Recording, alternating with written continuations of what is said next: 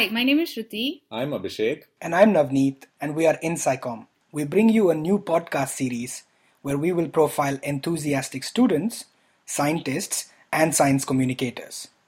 Each of them will talk about who they are, what they do now, how they got here, and a cool scientific concept. We call this a Soupçon of Scicomm. And today we have somebody who is many things, including a geomorphologist. If we don't know what that means, of course, listen on to find out. And so without further ado, question number 1, who are you and what do you do? Hi, Shruti. I'm glad to be here on your Soupçon, it seems, of Scicomm. I'm Devayani Khare. Mm-hmm. I'm currently based in Fort Kochi. Mm-hmm. And yeah, as you rightly said, I'm a geomorphologist. I studied landscape changes when I was in college at master's level. Nice. After which I started working on a project, which was the India Biodiversity Portal, which was a citizen science repository as well as a repository for all kinds of data. And my main focus was the Western Ghats biodiversity system, basically a mini portal on that. Excellent. I have an interest in ecology, cartography, ornithology, and I love traveling. So this is the second time I've had somebody on Soupçon and Scicomm who says they love cartography.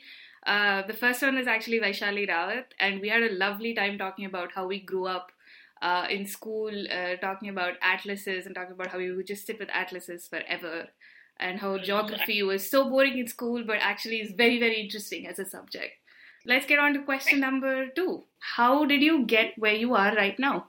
That's a little complicated because, in fact, where I am right now, I work as a communications manager for a travel company, which is a far cry from my academic qualifications. So I started blogging in college to make a bit of extra money. Mm-hmm. And during the time when, after my qualifications, when in India people did not understand what geomorphology and ecology was. Mm-hmm. So I was finding it very difficult to get a job after my master's. Mm-hmm. So during those months, I made a little bit of money on the side by blogging. And after a couple of research projects and this India Biodiversity Portal, I found myself being roped into a travel company to continue with their communications. So, if I may ask, what did you end up doing for your bachelor's? And can you sort of chart a small story for us as to how you went from bachelor's to master's and where you are right now? Well, I surprisingly thought I would choose psychology at my bachelor's level for graduation. But I don't know, at some point in time, I decided other people's problems were not quite my thing. So I moved into geography.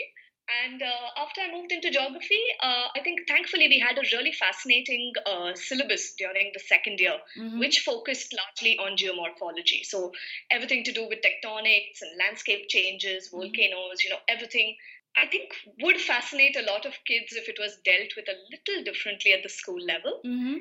And I just found myself saying that maybe I need to move in towards that as a subject. So I ended up changing my college and following geomorphology, which I feel was a fascinatingly nerdy, geeky subject, perfect for someone like me. Wow. So was this a bachelor's in geomorphology or was it a bachelor's in geology?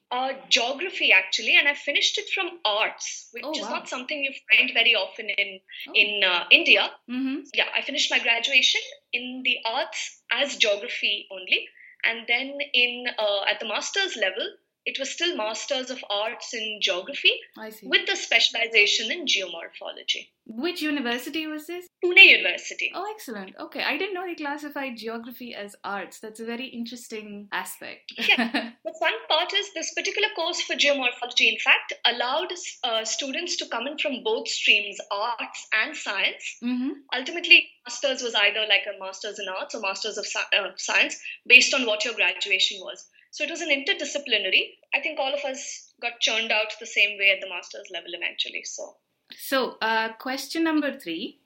Imagine you have the power to go back in time to when you were in high school or undergrad. Can you pick and explain one concept to your younger self that you think is the coolest, most important, or most awesome in your field? Wow. Okay, that's a little tricky, but I think I'll go along with citizen science, or what they call public participation in scientific research, PPSR.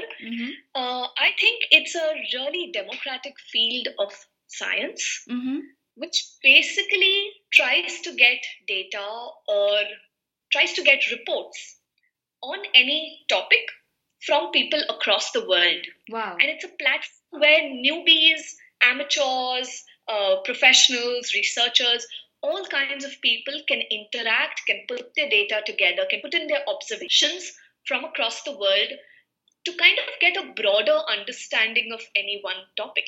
Wow. And I think it's a field that's going to change and has already changed, is going to revolutionize science. Excellent. So is PTSR only specific to geography or geographical fields, or do you see it in almost every field? It is definitely possible in every field, but geography seems to lend it a dimension. And no matter what your topic is, it could be civic issues, it could be ecology, it could be Alzheimer's, it could be, these days there are citizen science projects happening on most any topic. What geography gives it is a spatial dimension to collect data or statistics from species records from different parts of the world, but to actually have them projected spatially to be put onto a map so that we know exactly where that understanding is coming from.